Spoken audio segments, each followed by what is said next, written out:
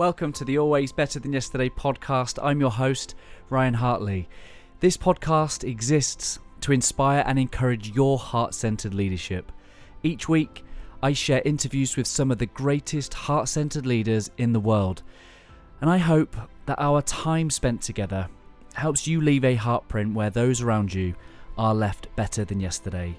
Please visit abty.co.uk if you would like us in your corner. These interview sessions are brought to you by Matt Media Online Marketing, an independent agency who specialise in content marketing, helping business owners get their message seen by the right audience. If you want to get your business seen through the power of social media, head to mattmedia.online. On episode 215, I am joined by entrepreneur and keynote speaker Kris Hall.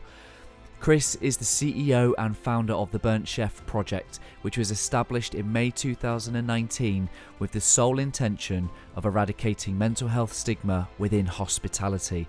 The Burnt Chef Project is a globally recognised not-for-profit social enterprise, and they are fully committed to making the hospitality profession healthier and more sustainable by focusing on people's well-being first. If you are from the hospitality profession, I hope that you hear something in the next hour in our conversation with Kris that gives you hope, that makes you feel empowered, and that gives you some signposting and some resources to things that may make your well-being better, your team and your organisation a little bit better.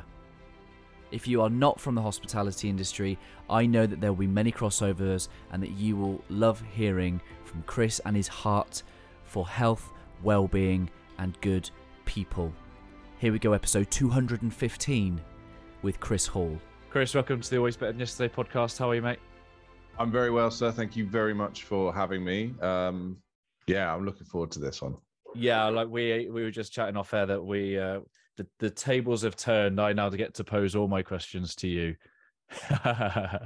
Yeah, go gentle, go easy, right? Yeah, man. Thanks for joining. I'd love to get into some of your business ventures, but I'd love to know a little bit about your backstory.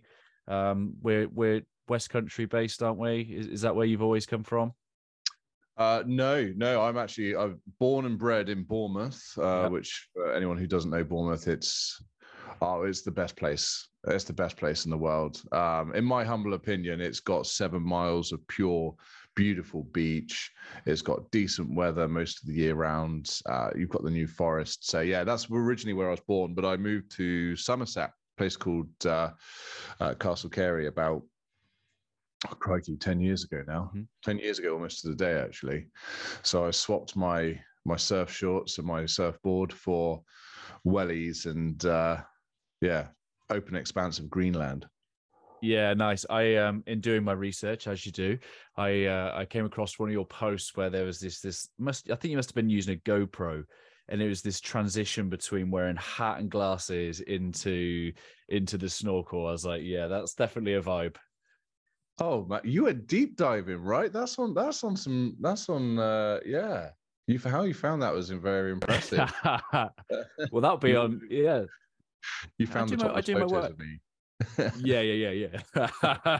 I found the select folder, but yeah, man. Like, so one of your really powerful projects you're leading at the moment, the Burnt Chef Project, it seems to be a whole lot of purpose to that work, and I know enough about purpose that there's often a lot of pain within purpose. Would that be fair of your story? Would that be true of your story? Yeah, I think that's very true. So the project that I run now is all geared towards opening conversations and building education around mental health, specifically within hospitality. And yeah, it came from a place that was steeped in, I was going to say discomfort, but yeah, it was troubling. So I, for many years, had worked in hospitality, usually as a barman, down in some busy nightclubs down in Bournemouth. But all of my main sort of role was sales and marketing. And I eventually fell into hospitality full time about crikey, probably about 14 years ago now, where I started supplying fine dining ingredients to restaurants, and it was great. You know, I got to be in the behind the scenes, you know, the kitchens, the engine rooms of these fantastic organizations producing these beautiful pieces of food, and getting to light fires in people's eyes when you're talking about Peruvian yams or Australian finger limes, which look like they're from outer space, or, you know, truffles that we were importing. But I was a bit of a charlatan, really, in respect that I came across quite confident. It was part of my job. I had to be confident and extrovert, but I hadn't ever really grown inner confidence. I'd never really established who Kris Hall was, who I was as an individual. And the best way that I can describe it is, I think that during our development phases, when we are sort of young adolescents, when we're in our teenagers, we get to this stage where we either go, I am who I am, and I'm comfortable and I'm happy with that. Or you get to perhaps the stage that I was, which was, I have got no clue. I am in free fall here.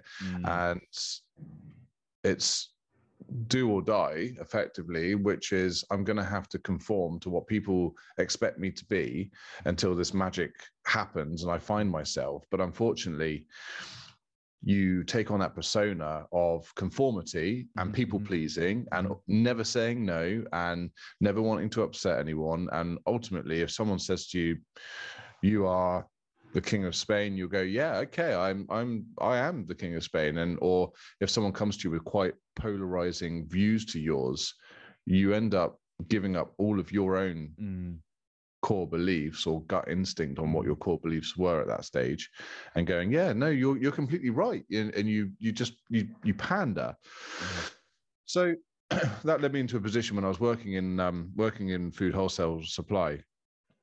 And my boss was, at the time, he was very good. He's a South African chap. And he said to me, Kris, as a sales manager, you know, you're managing a team of 5 people now. He said, one, you're not always going to be liked, and that's okay, which was jarring for me. Yeah, right. Yeah.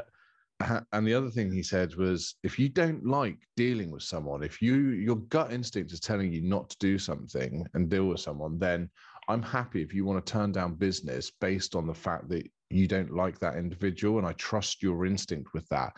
And again, that completely and utterly sent me into a spin, because I was like, no, you have to do everything that people tell you to do, be who people tell you to be.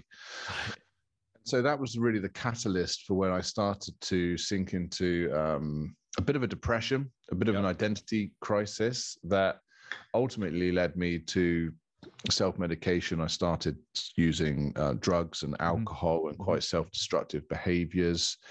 I wasn't able to express myself very well, and the smallest thing would send me off into an emotional spin.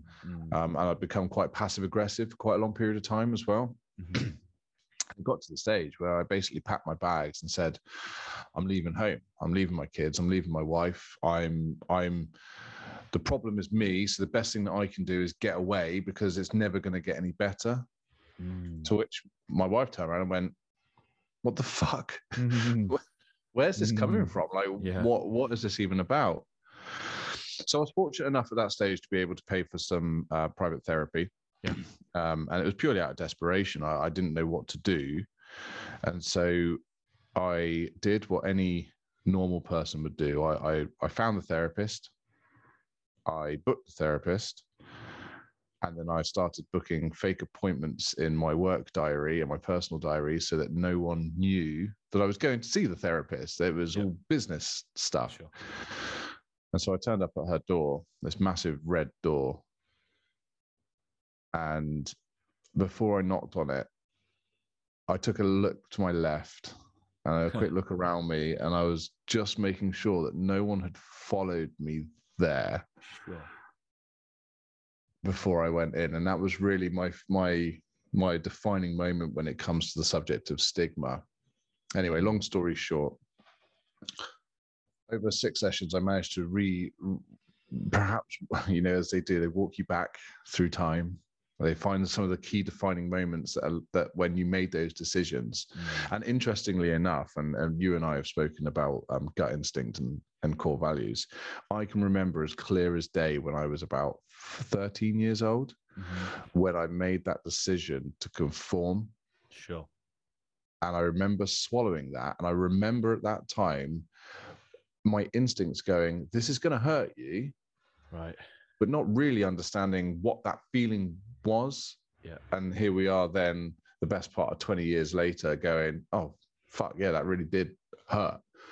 What was that situation? I was with a girlfriend at the time, actually. I was with a group.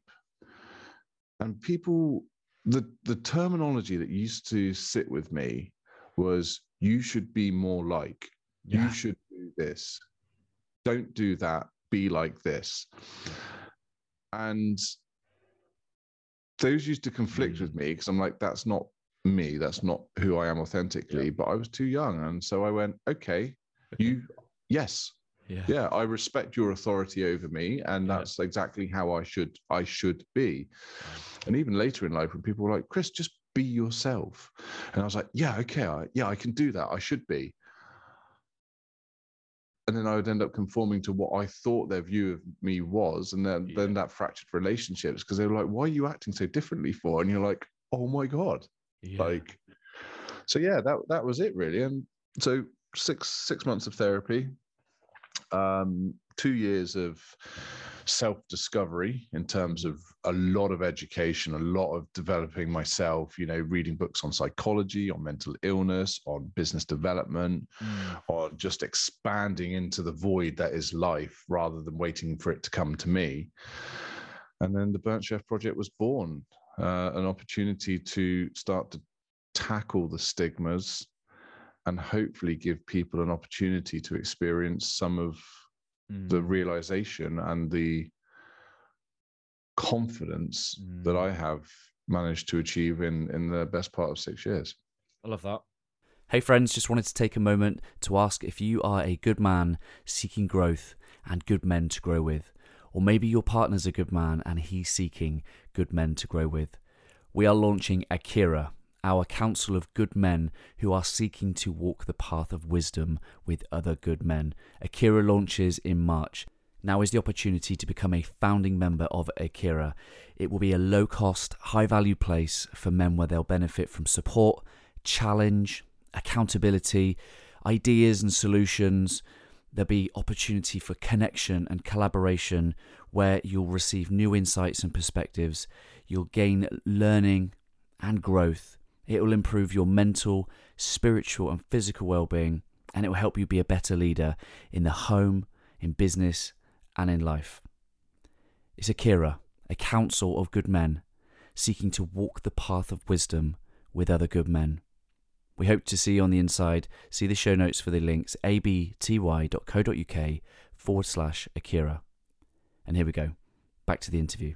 I a lot of respect and admiration for anyone that's willing and able to share their story in that such a way. So really, really hats off and appreciate you being able to do that. And I like the play on words, burnt chef, because in many ways, many people in the hospitality trade are burned out, and they're burned quite often at the very hands of the industry that they serve. Yeah. And there's a story that comes attached to that name as well. Funny enough, actually, the Washington Post have just been on the phone, and this isn't name dropping at all. Yeah, but the purpose of that is that their Michelin Guide have just released or are about to release their new Michelin ratings. Yes. And a couple of 3-star businesses in France have just been dropped to 2-star. See, even the word dropped, it sounds so negative. Yeah. Had a star removed, maybe temporarily until they gain it back. But the article was about the impact that has, the impact of obtaining those stars. Yes. But also the impact of losing those stars has on the organization. And so that leads me to the reason why the Burnt Chef Project was called the Burnt Chef. And it starts with many once I'd recovered and once I'd started to look outwards rather than inwards, yes, I was having conversations with a good friend of mine, Pete Toff, and he was saying to me, here are all my stories. Here are the stories when I worked at this restaurant. Here are the stories of when I crashed my car and, when I was over the limit. And here are blah, blah, blah, blah, blah. And I said, but why, Pete? Why? Like, why are all these stories so prominent? And whilst they sound quite dramatic, they're not unique. He said, well, that's just hospitality. He says, I'm thinking about writing a book about how I got burnt out as a burnt out chef. Yeah. And I went, oh, mate, do you mind if I use that? He was like, what for? And I was like, and on the pass during service, I drew this crude silhouette and just shaded half the face and it looked awful. I said, I want to raise awareness for the fact that it doesn't have to be like this anymore. Mm. And that's where the Burnt Chef project came from. And yes, it is burnt out. Yes, it is. I mean, burnout is a prolific issue within our sector specifically. 90% of people within hospitality at some stage, based on data, have experienced some form of burnout. Yeah.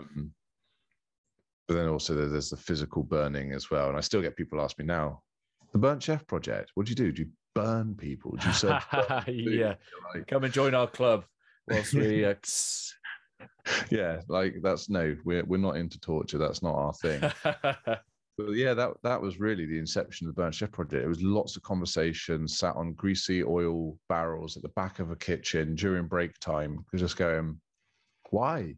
And people going, well, this is the problem. This is the problem. It will never change. It will never change. And I'm going, I've managed to change. And I think that we can change, even if it's just one business at a time. Yeah.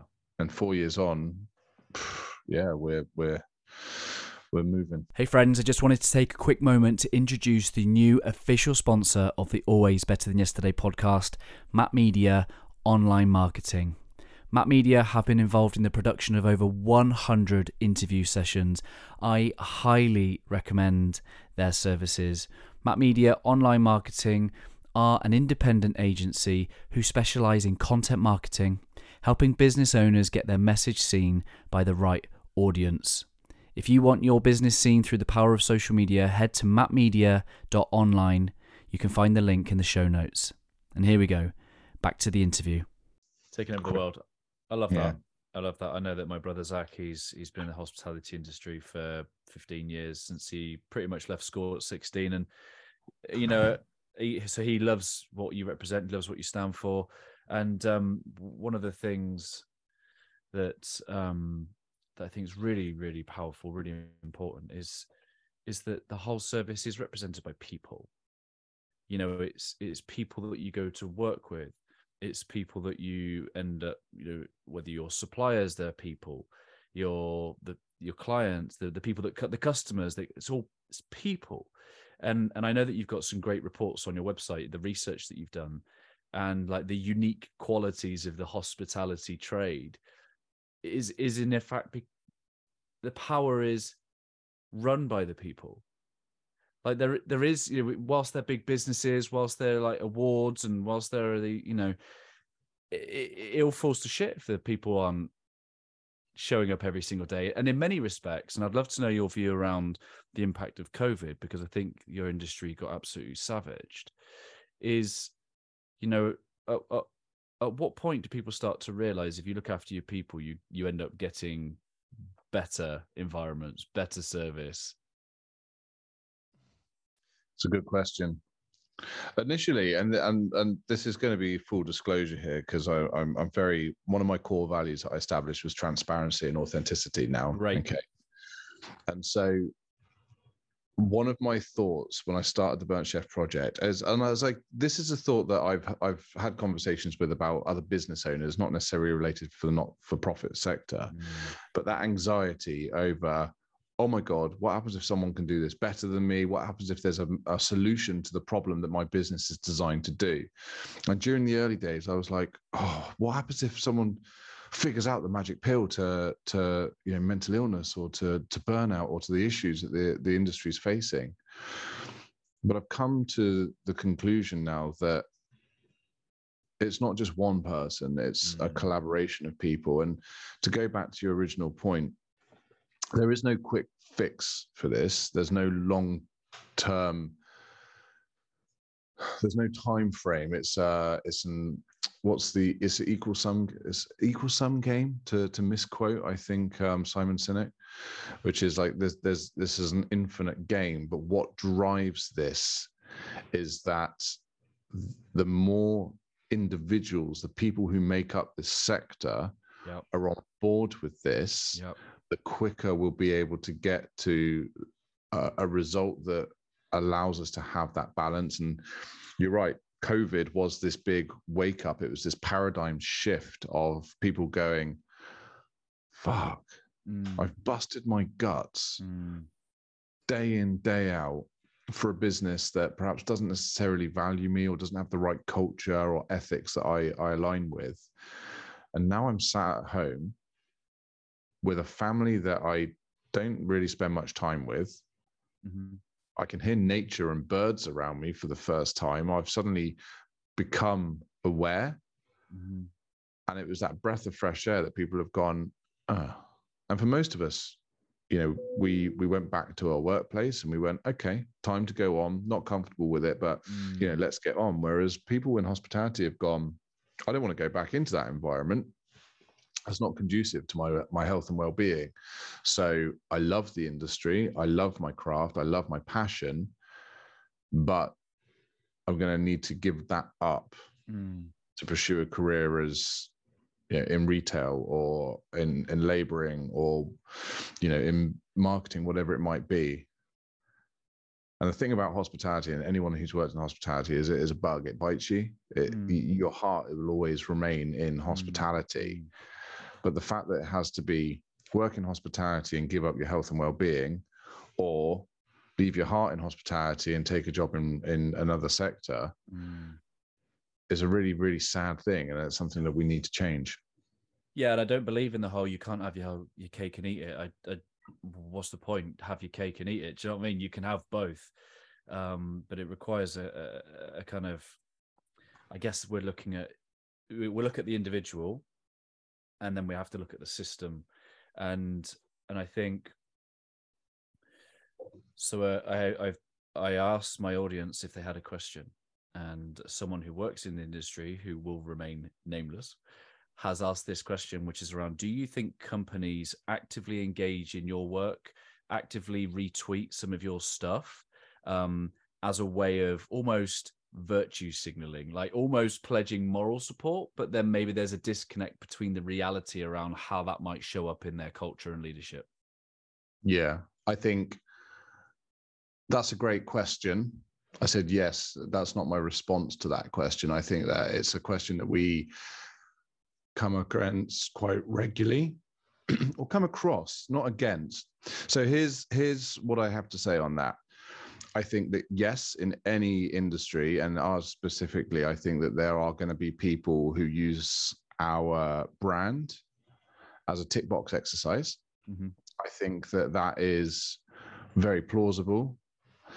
I think we do our best as an organization to ensure that we understand the subtle nuances of that organization. We have been burnt once or twice where we work with certain organizations or individuals that don't embody what we are set out to do. The other thing that I would also say is that when we start looking at national companies with multiple sites,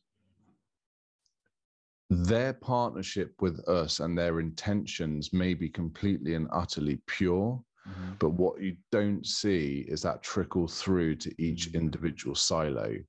And so we see that quite frequently with some of the larger businesses where they go, well, my manager doesn't value me, you know, this is how they've treated me. And that experience, whilst very valid, is not necessarily representative of the entire organization. The other thing that we need to throw into that is time. You know, we've only been going for 4 years. Our corporate packages and our training and our relationships with the corporate side of the sector have only really developed over 2 years. In order to change an entire company's culture there is a ton of education, support systems, awareness, and time that's required in order to turn that cruise line or that oil tanker around. So yes, in short, I do think there are some occasions where people might use the brand specifically to elevate their brand or their situation. But I also think that if we have got a partnership with any organization and you work for one of those organizations and you have concerns about the independent site that you work for, then do raise it with the exec team, because we don't bite our tongue. When we go into organizations and we work with some massive brands, we run out our training with the exec team, and I say to them at that stage, when we come in and train, I will ask of your teams what we expect to see in the industry, which is, if you're uncomfortable with something, speak out. If your systems aren't correct, say so. This is an opportunity to create change. If we went in and just said, oh, we're here to do some training for you, and we're going to leave afterwards, and take with it what you will, we're just soft touching. What we're trying to do here is create Hospitality 2.0, an industry whereby my children can come into this sector and I have no worries about their mental or physical health, and I know that they can have a long sustained career, potentially even with the same employer. And I'm not going to do that by not creating waves. So businesses allow us into their organizations with that, on that premise. So if you are working for an organization like that, then please do speak out, because there is someone there that are initially at the exec team that have got us on board and that have allowed us into those organizations to say, guys, you're the change, be the change that you want to see. And if that's not happening, then let's look at how we address that. I love that. That's a great answer, great nuance. And I think one of the powerful things that excites me about your movement is that it is a movement that, because I think we talked on your show, which was about, there's one thing around influencing change at a government level and how that kind of plays out, but also building this movement of people. When you connect with the hearts and the minds of the people that you are representing, maybe your ambassadors, the people that are in this industry, that they are then championing everything that you, and that creates a mass movement. And I love the fact that you've got the Instagram kind of thing over your shoulder, because when you and I were talking, I think that was just flipping round and round and round, and it's just testament to show that it's a movement that continues to build and grow, and it's powerful. There'll be a tipping point.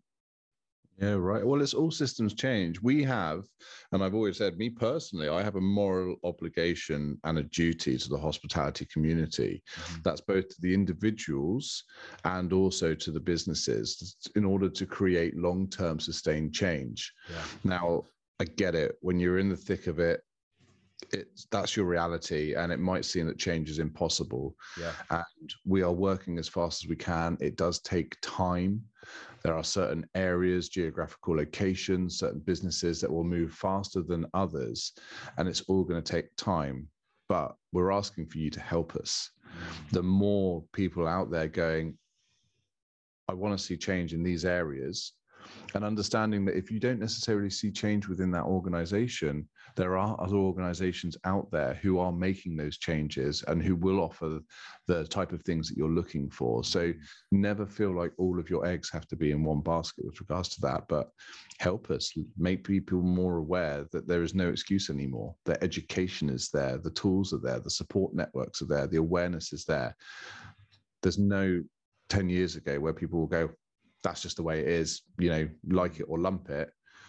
We're here, and we're here to make change. So in terms of the full offering of the Burnt Chef, you've got e-learning, you've got your podcast, you've got your journals, you've got your training and education, first aid, mental health first aid training. Tell me about this wellbeing app. Okay, so I'm gonna geek out a little bit over this because I truly believe that it's gonna come across like a sales pitch as well. So I'm gonna have to think carefully about how I talk about this. So we've partnered with Thrive Mental Wellbeing, who came to us about a year ago and said, look, we don't do anything with hospitality. Hospitality just won't engage with us. And this is what we hear. This is what I heard back 4 years ago when I was chatting to our local mind. Hospitality won't use us. And they said to us, we've got something that we think would be beneficial. And based on clinical data, we know is going to be beneficial to your audience. Mm-hmm. And so we partnered with them with the view to increasing their reach within hospitality. Thrive is a well-being app that puts individuals in control of their own mental health and hygiene and fitness. So think about Headspace, dial it up on steroids, and that's what Thrive is in the first instance. So it has muscle relaxation techniques, guided imagery, CBT modules. It has sleep modules to help you get to sleep, which is a big prominent issue within hospitality. So that's all the nice 100+ hours of content that you can do in easily digestible formats in your own time. But the main part of Thrive and the reason why we promote it and we work with businesses in embedding this is that it has a proactive therapy element. And what I mean by proactive is that most businesses in many sectors will have EAP schemes. So I've got an EAP scheme. You get a little card when you start the employment, you put it in your wallet or your purse, and then it gets all crinkled and wrinkled and you're forgotten about, and you think, oh, that's not for me or not for me currently. And then you forget it's there. Also, with EAP schemes, 9 times out of 10, if you've lost the number or if you don't know it, you'll have to speak to your HR team. There's that stigma around, well, and it still happens in hospitality, unfortunately, but there's that stigma around, if I say I'm unwell, it's going to put my job at risk. And so there's all of these things. Average engagement rates are 1 to 2% on EAP schemes. So businesses are spending a lot of money on these systems, and they're not necessarily being embedded or used enough. With Thrive, when you go on and you do your daily mood journal, it accurately predicts where potential mild, moderate to severe mental health issues are. And it does it by rating you against the generalized anxiety disorder matrix and also the PHQ matrix as well, which is the depression scale. And these are used internationally, not just by the NHS. If you ping up on those, even during the early stages, because one of the big issues that I had is that I was unwell and had to wait for it to get to critical mass until I actually did something about it. So it's like having a cold and like having like the beginning parts of a cold. What this does is it will ping a message to a therapist. The therapist will immediately ping you a message. You'll get it through on your phone like a text message, and it'll be like, hey, it's Lauren or it's Jeff here. I noticed that perhaps you're not doing as well as you usually do. That's okay. You have unlimited therapy. We can do it face-to-face, virtually. We can do it via phone call. We can do it by this chat system. I'm here whenever you're ready. Use me.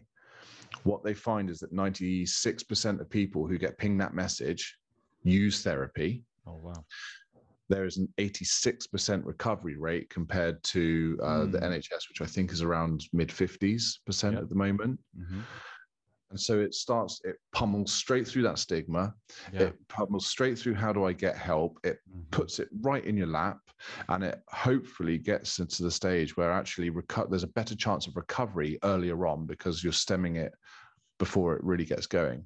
But there are, again, if you are experiencing long-term mental health issues, you can also just ping a message to these therapists, and their response time is less than 10 minutes. Oh, wow. So you don't have to wait on the NHS waiting list for 14, 15 months. You don't have to pay £60 a session privately.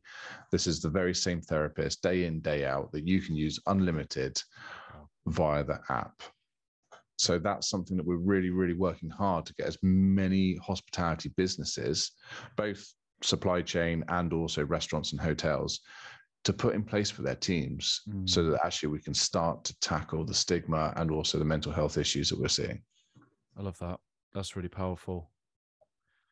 That's really powerful. And I think when we said about the cake and eat it earlier around, We could look at the individual and maximize everything for the individual, but no amount of chronic stress is going to be solved by, you know, the individual trying to take care of that, because it's almost like they come out of the fire, they go home, they dust themselves off, and then they come back into it again. And at some point, we have to learn to create an environment which is conducive to a human being, right? And I think one of the best ways that we can do that for people is to give them a good leader.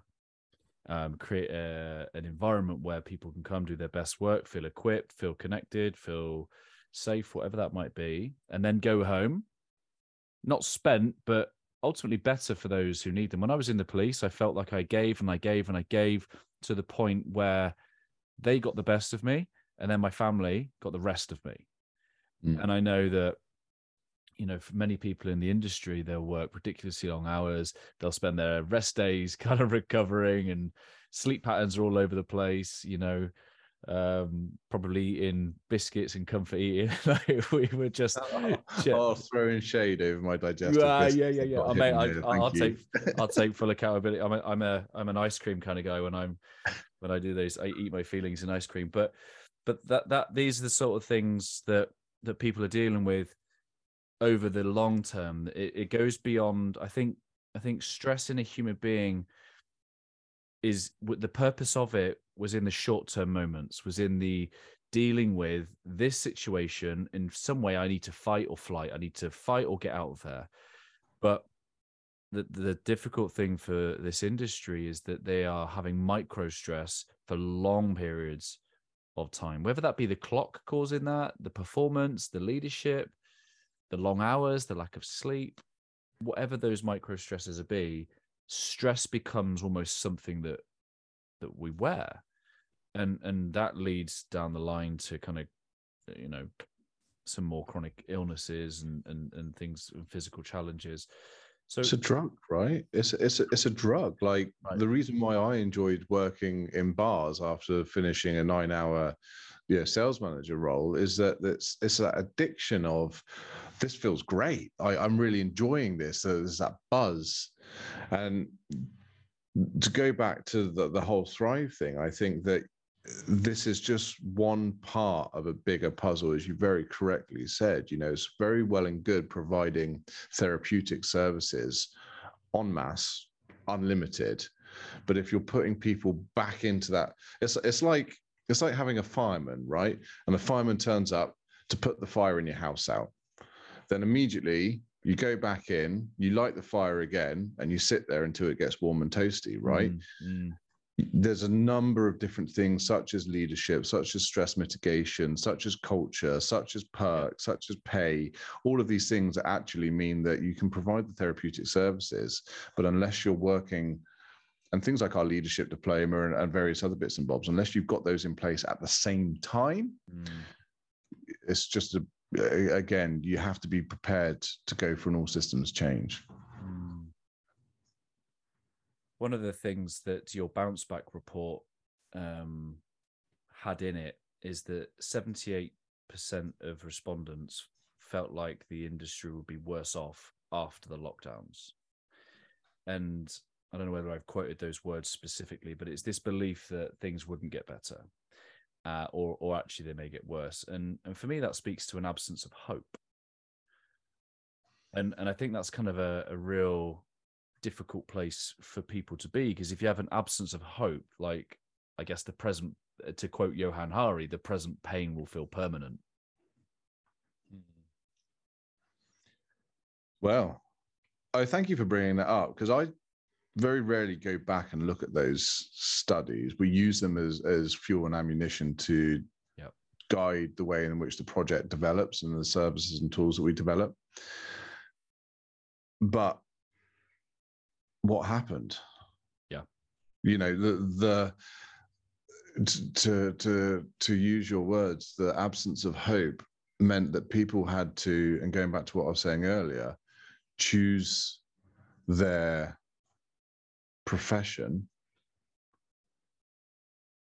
carefully, because they realized that actually they weren't likely to get change in their lifetime within the hospitality industry. So they've had to go and find something else. And I guess that is probably a demonstration of what you've just said, really. But I think that rather than sounding doom and gloom, I'm very much a case of let's deal with the facts, let's deal with the reality, and actually let's start to celebrate the wins. What we are seeing in small pockets that are growing is that reassemblance of hope that, oh shit, this guy's actually doing what he's saying he's doing, or businesses actually starting to make those small tweaks. Like one company we work with, just small tweaks, like they gave all their managers a separate mobile phone, which doesn't sound like much, right? And if you're working in the insurance sector or the financial industry, you think, well, that's like a given, right? But by giving their managers a second mobile phone and then explicit permission to turn that phone off on their days off, what they have just done is given people time to rest and recoup.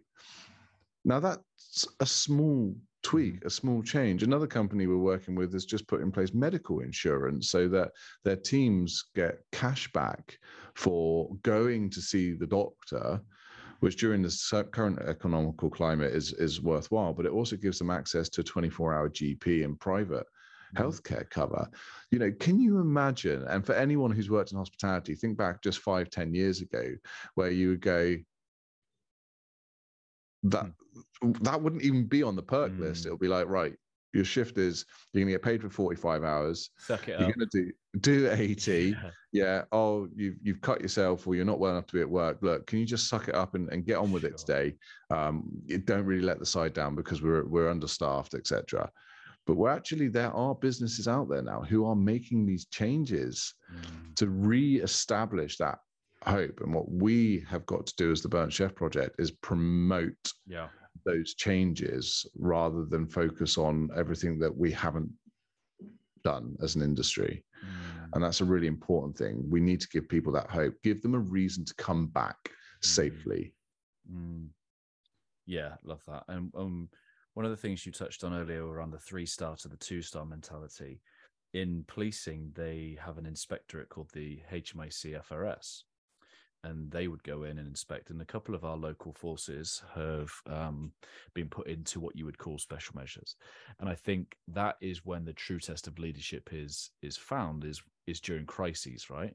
And some will respond and the organization will turn up for each other. And I think others will respond in a certain way where people kind of turn in on each other. And I think the image of leadership many people might have of the hospitality industry is one of the Gordon Ramsay type leadership on the TV, shouting and screaming at each other. It almost look like they're turning in on each other. Like that type of leadership is just going to have people operating out of their arousal, like the stress arousal, like you're not feeling safe, you're not going to get clear logic, thought, you know. A human being in a state of stress doesn't have access to their prefrontal cortex, which is the bit that makes us human, or our ability to think logically, rationally, and make good, smart decisions, right? So imagine if we're being shouted at, we're not going to make the best decisions. Like, is that a myth? Is that just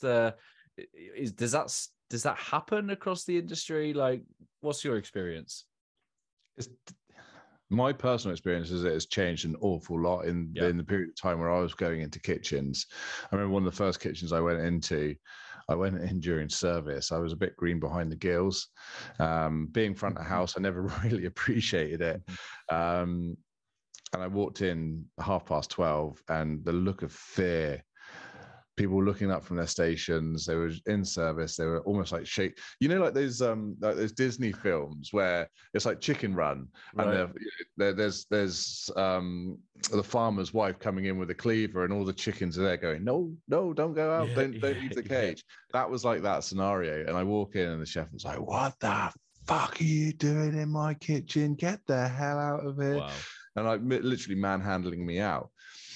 And that's started to change, I think, with a new wave of, certainly in the chef systems, people who he either A, had experienced that and had been damaged by it, or B, free-thinking individuals had gone, actually, that's not conducive to good well-being and health. That's not going to get the most out of my team as a leader.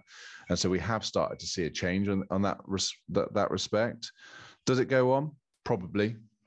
especially in again, to play devil's advocate, in a high stress environment whereby perhaps that leader hasn't thought through the implications of their actions because they're running on emotion and adrenaline.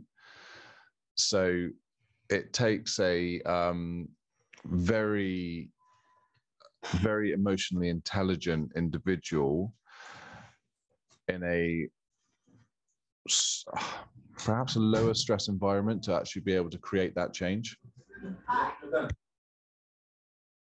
Yeah, that's really interesting. And I think when you even use the words emotionally intelligent, like that is a completely separate topic to being highly competent at whatever it is that you're doing. Because there's one skill set that makes you good at your job, and then there's another skill set that enables you to lead others that are good at their job. Yeah, right. And this is, again, another dynamic. When people say to us, oh, look, the industry is so big, you're never going to be able to make change. It's been flipping hard to try and work out and identify the pinch points.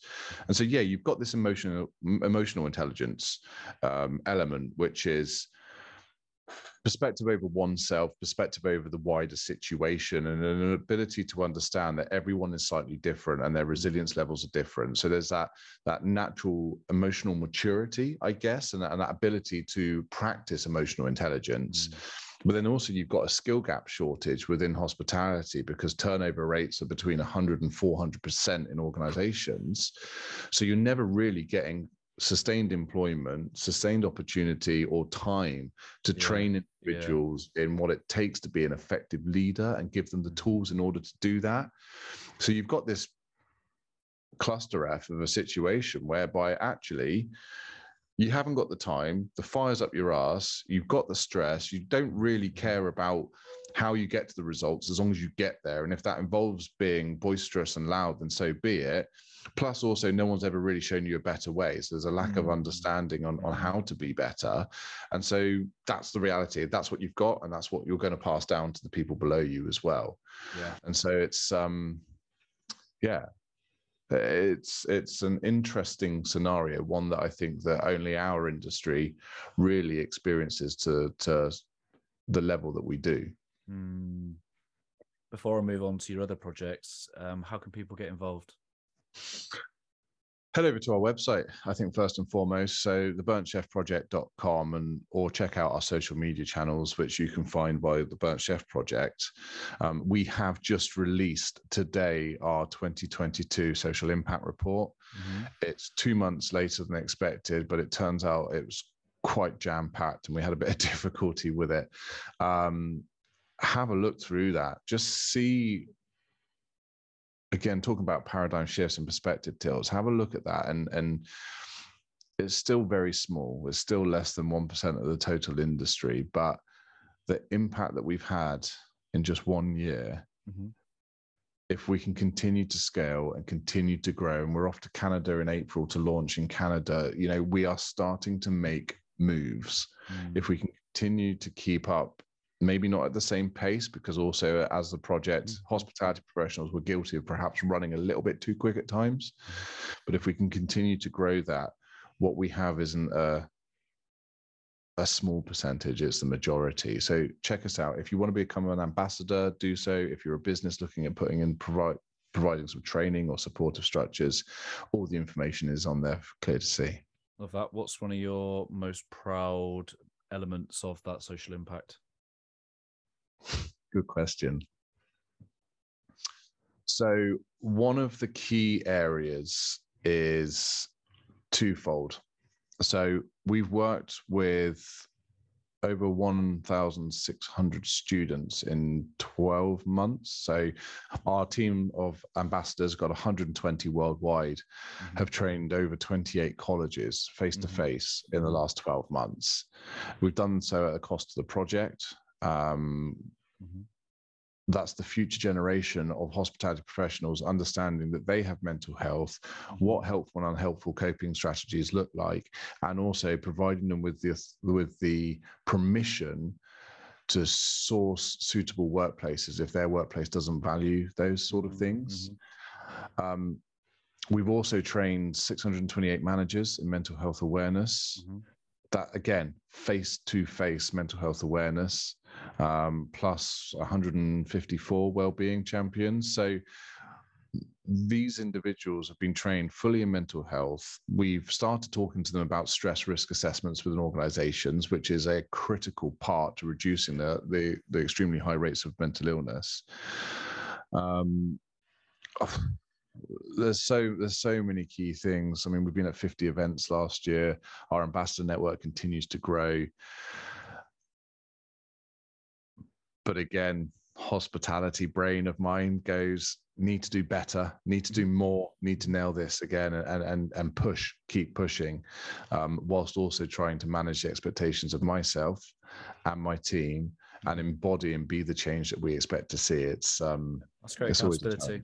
It's great. I love the impact, and the way I kind of describe that to people is look back at how far you've come. And it's cool. I call it eagle, in the way that the eagle has to perch. It looks back, sees how far it's come, gains in this moment what it needs, sees where it's off, and off it goes again. Yeah, and it's a metric. Like, we have had certain critical points within the Burnt Chef project since inception that have guided our trajectory. They haven't always been easy to hear, but we have taken those. One of the once upon a time, there was a social media page, and I'm not going to bring it any more attention than it needs, but it was reflective of the emotions and feelings of individuals within the trade, which was, let's set fire to this whole fucking thing, and we don't care what happens. And off the back of that was really difficult, because we were in the firing line of that for not setting fire to it with them and pouring more gasoline or petrol onto it. And we took 2 weeks out. And then Project Flame was born. And Project Flame was an internal project which actually started to look at what was the underlying messages, what were the issues. And from that, our level 4 workplace management apprenticeship was born, with a level 3 mental health awareness qualification built into it. More work was done on things like trauma support, etc. So we ended up listening to those messages, and it was really hard to hear, especially when it felt like everything that we'd worked so hard for was just completely and utterly getting burnt to the ground. But in reality, it was that perspective. It was that stepping back and going, is it our fault? No. Do we have can we have an impact on this in future? Yes. Does it involve us getting involved and chucking more wood onto that fire? No, it doesn't. It involves us remaining true to our goals, putting in place solutions to these issues, and doing a better job at promoting those solutions. I love that. I once interviewed a leadership guy called John Gordon. He's written a number of books, one of them called The No Complaining Rule. And he says that complaining is allowed on one condition, that in some way that it reveals some form of opportunity to learn, grow, and improve. So if there's complaints that are just completely mindless, like for any leader, it's just, okay, well, you can't do anything with that because it's not coming from a place of being able to do something with it and help. But there will be a section of people that don't know how to articulate what could be better, what could be improved. And it's your job to go look and learn and do exactly what you've just done, which is, okay, what can we do about this? Yeah, definitely. Because as you're going back to your original point, it's a people-focused industry. And what we need to do is turn our attention from the service of others and start servicing ourselves. We need to learn how to build empathic teams that value work life, that value your health and well-being, that value your development as an individual, aside from what you give them as a business. Doing so will help breed a new wave of hospitality professionals that don't go into the industry and replicate what they've seen before in a negative connotation. Oh, it's so tough, isn't it? Because I can just feel that. Like, I know that even from my brother's perspective, like, he's pulled multiple days, 10, 15 days straight, sacrificing day off because numbers are short. And it's like, because you don't want to let the team down. And it's like the very modeling of that might be going, actually, do you know what? To reveal the problem, to explain to site management the problem and how unsustainable this is, I might not need to go in today. And the very human in him would be like, I don't want to let my mates down. I don't want to let my teammates down. But at some point, we've got to start finding those boundaries. And like you say, pour into self, because that's not selfish, it's self-full. And in coming to that environment, they get a better version of us. But yeah, I could just feel that on my heart as you said it. With the beyond the project, you've got another business, a bit more of a fun business. Yeah. So I perhaps have an overactive brain. I like to be busy. And the Burnt Chef project does take up, a considerable amount of time, countless hours a week, which is good. It's fulfilling. It's a purpose, but I also need something that was that provided, I don't know, just something different, really, for me, to challenge my own entrepreneurial spirit and to challenge my own growth, as well as provide something that was a little bit different, that wasn't necessarily hospitality related. So I own an outdoor activity center, a laser tag company, which our predominant customer is completely different from our Burnt Chef customer. It's anyone from the age of 8 to 17, with the exception of a few adults, specifically dads and mums who just want to get involved in the sessions. Yeah. And it's really, really nice because, one, you get to see people run around in fresh air, even in we've played in snow, we've played in driving rain. Kids are running around in t-shirts. They're that warm, they're laughing, they're developing their communication skills. They're outside in nature, they're active. So all of these things are good for our well-being, right? Yeah. But also the parents are very appreciative of it as well. And it's good for me. It's good for me to be able to focus on the here and the now, run those, get those customers to have the best experience possible. But in a really, really weird turn of events, serendipity has played a massive part in that as well. So 2 of my most recent bookings, one was the lead psychologist that worked with Help for Heroes specifically on PTSD, coming to a little old site in the middle of Somerset. Yeah.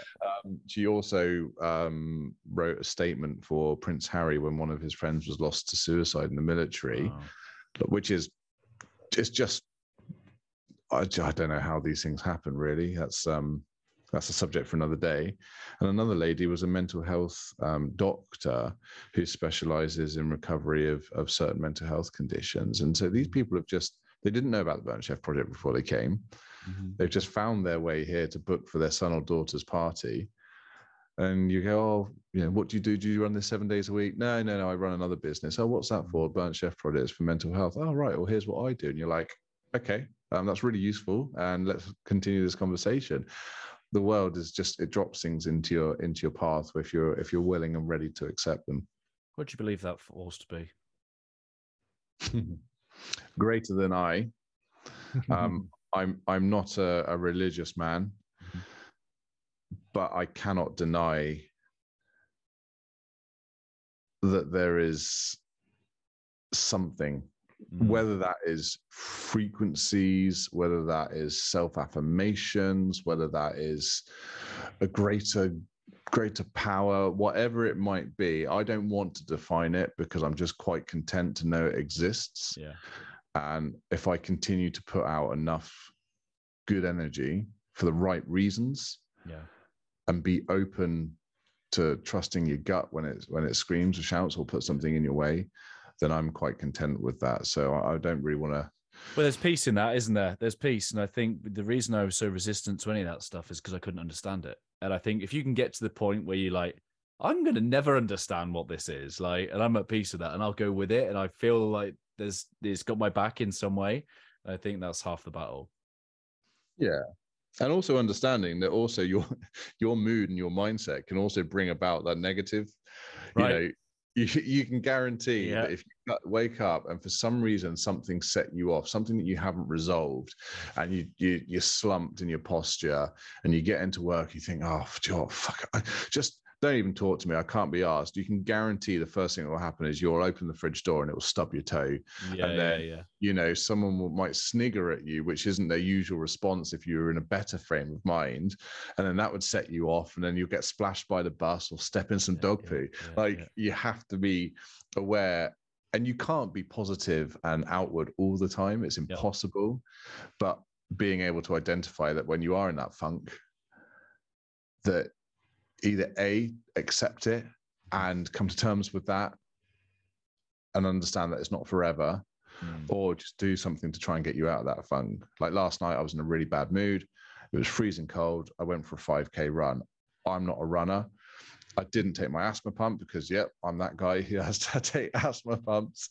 And I ended up walking half of it, running half of it. But I tell you what, when I got back, I'd blown out those cobwebs and I wasn't in that funk anymore.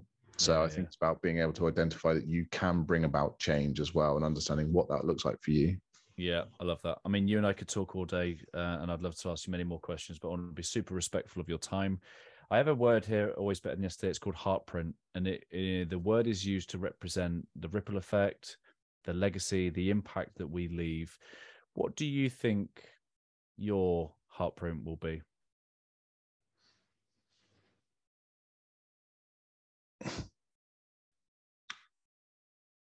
Similarly to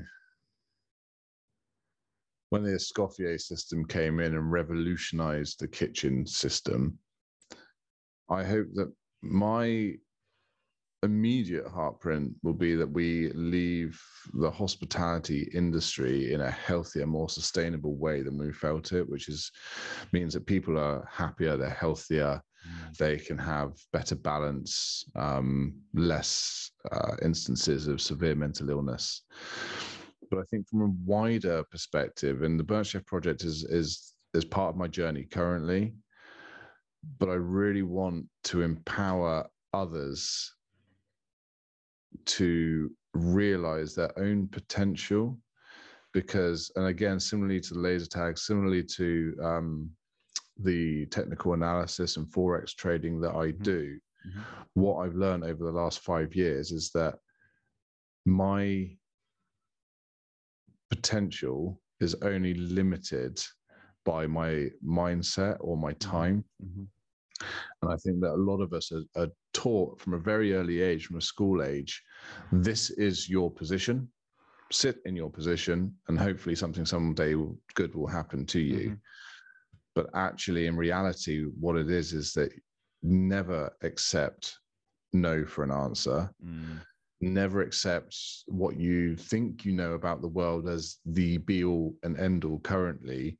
There is always personal growth and there's always growth in yourself. The only thing that defines that and defines your achievability of goals is, are you willing to invest the time, energy, and consume the resources in order to get there? And that's something I'm really passionate about helping others with.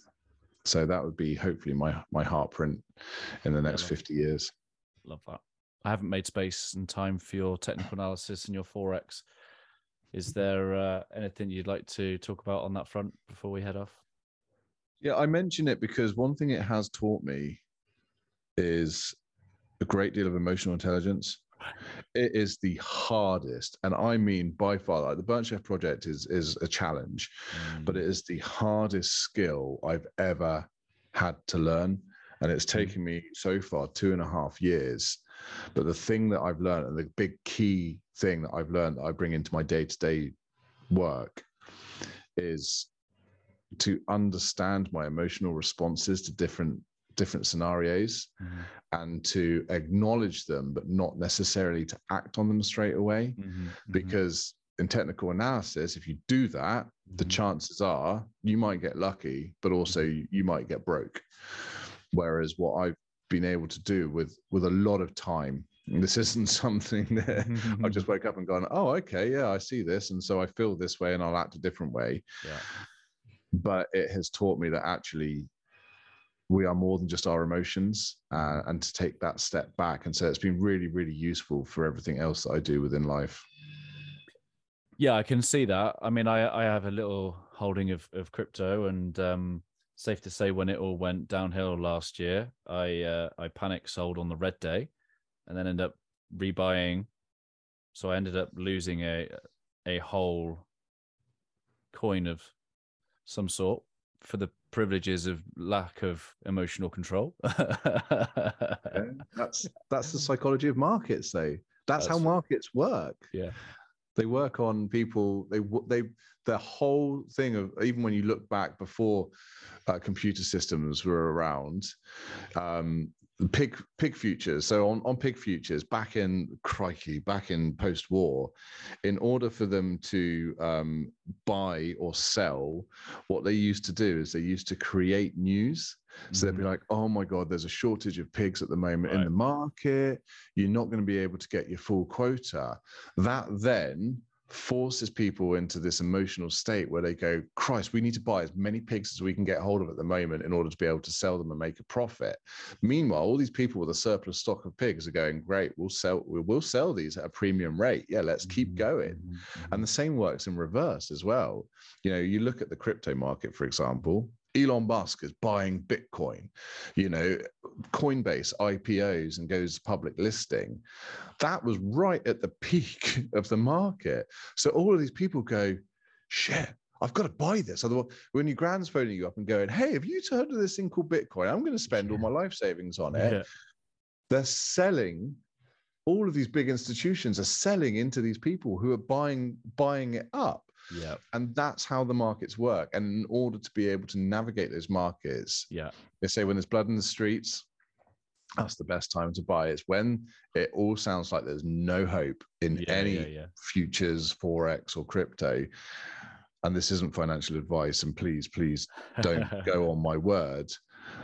But that's usually the time when you should be considering looking for opportunities based on technical or fundamental analysis. But 100%. Like if I put in what I did last year, my holding would be significantly more. And it's definitely a lesson. It's definitely one where you actually, it's really interesting when you talk about your own psychology or an emotion. It's a real practical example to go, how, like for me, poker, right? I'd do 3 or 4 rounds, play strategically, play tactically, and then for some reason, like I just check out mentally. Like I can't maintain that attention for that long, so I just go all in. You know what I mean? I am not the kind of guy. Do you know what I mean?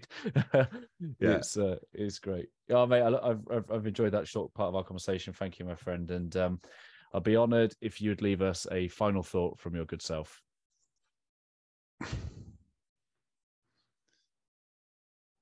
I think it'd have to be that don't let other people define you as a human being. And I appreciate if someone had said that to me 10 years ago, that would have put me into be like, well, who the fuck am I? Spend time investing into yourself, read books, listen to podcasts, get a better understanding of the world around you, get a better understanding and improve your education, because slowly but surely, and without you even realizing it, you start to pick the best bits of those learnings and adopt them into your own style. And suddenly being yourself becomes a lot more natural. So don't let other people's perceptions of you define who you are.